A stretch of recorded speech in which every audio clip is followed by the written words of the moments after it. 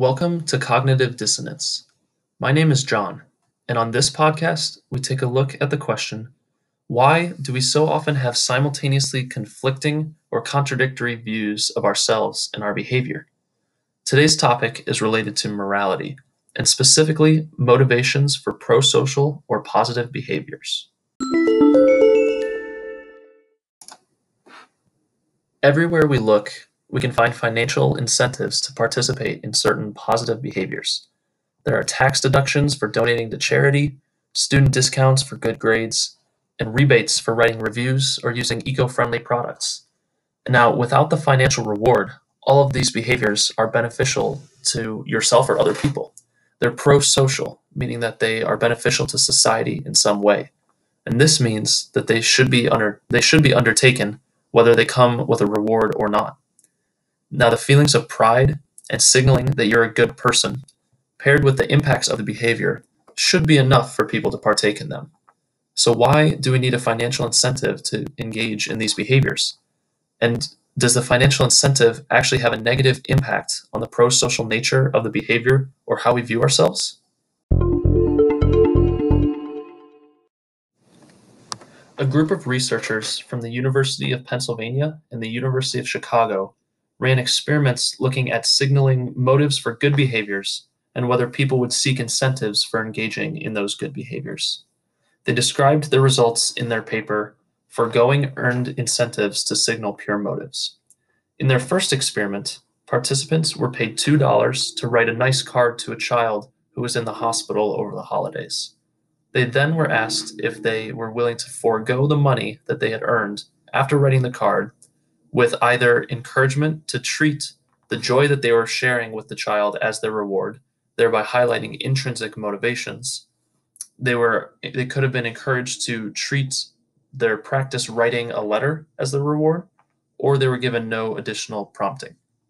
And the researchers found that the participants who were reminded of the intrinsic motivations behind writing the cards gave up more money than participants in the other conditions. And this is because people like to project an image to themselves and to others of being a person with altruistic motives, untarnished by money. A second experiment that the researchers performed had participants complete a 4-week exercise program put together by a nonprofit seeking to promote exercise, and participants were paid to complete this program. Afterwards, they were given the choice to keep their earnings or forego them by donating them back to the nonprofit. Some participants were told to treat the healthy habits they created as the rewards, i.e. the intrinsic motivations, and others were not given any additional suggestions other than being given the option to donate. Once again, participants were more likely to forego their monetary rewards when reminded of intrinsic motivations. The participants wanted to signal their altruistic motives to others as people who do good things to do good things, not necessarily for money. Now, we can see that financial incentives may help to initially engage people in pro-social behaviors, but the intrinsic benefits of the activities and reflecting an identity of being a good citizen, being a good person, are more important than the money. Another interesting study performed by researchers at Yale University and Stanford University a couple years ago, titled Good Deeds Gone Bad, found that people judge others who receive rewards for their work as selfish and self-serving, even if the behavior itself was perfectly altruistic. In fact, in some instances, participants rated pro-social actions that earned payments as even more selfish than clearly non-pro-social acts. This shows the importance of signaling to others that you are an altruistic, non-selfish person, unless you want to open yourself up to the harsh judgment of your peers.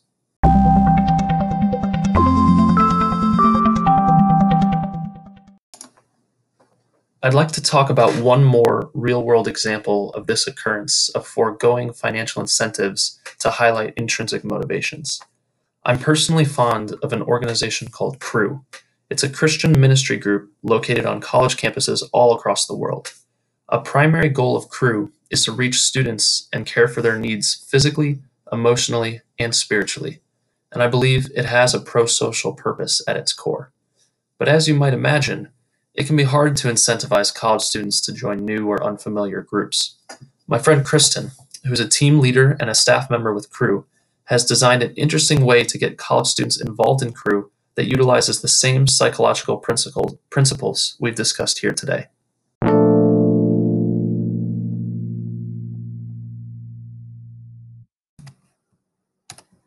Thanks for joining me, Kristen. It's good to see you. Thanks for having me, John.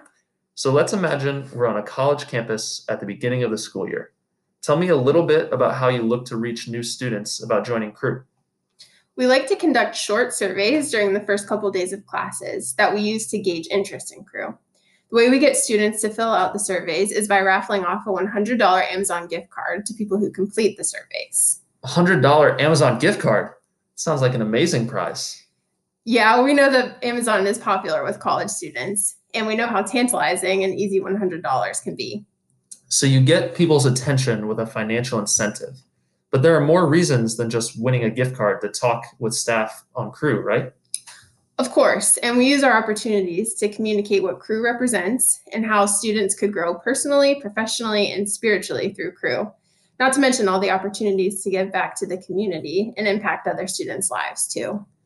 Have you found that once the financial incentive to join is gone, that students stay in Crew? Some people certainly engage with us only for the chance to win the prize, but we've seen countless numbers of students fall in love with Crew once they see all the positive identity traits we want to help them grow in. And they stay with us for all 4 years of their college experience.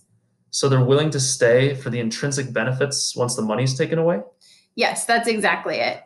And that's what sustains our organization, people who want to be true to their desires and to grow spiritually and love those around them. That is super encouraging to hear.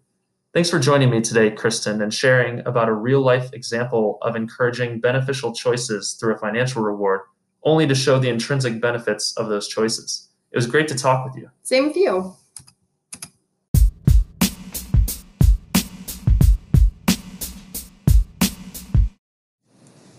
I think Kristen's experience has some awesome implications for the way organizations can motivate participation in service-based work.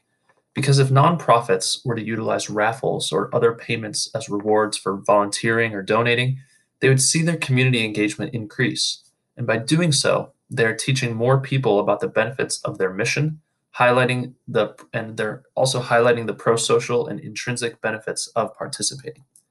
Based on the research conducted and from Kristen's experience, these nonprofits could then take away the financial incentives, but still retain the same or similarly increased levels of participation and thrive as an organization. It could also help individuals when they see their friends giving up rewards offered for good behavior and then be motivated themselves to do the same behaviors. Because in order to signal yourself to be a pro-social person to others, you have to give up the rewards. But that is a price worth paying. Thanks for joining me on Cognitive Dissonance.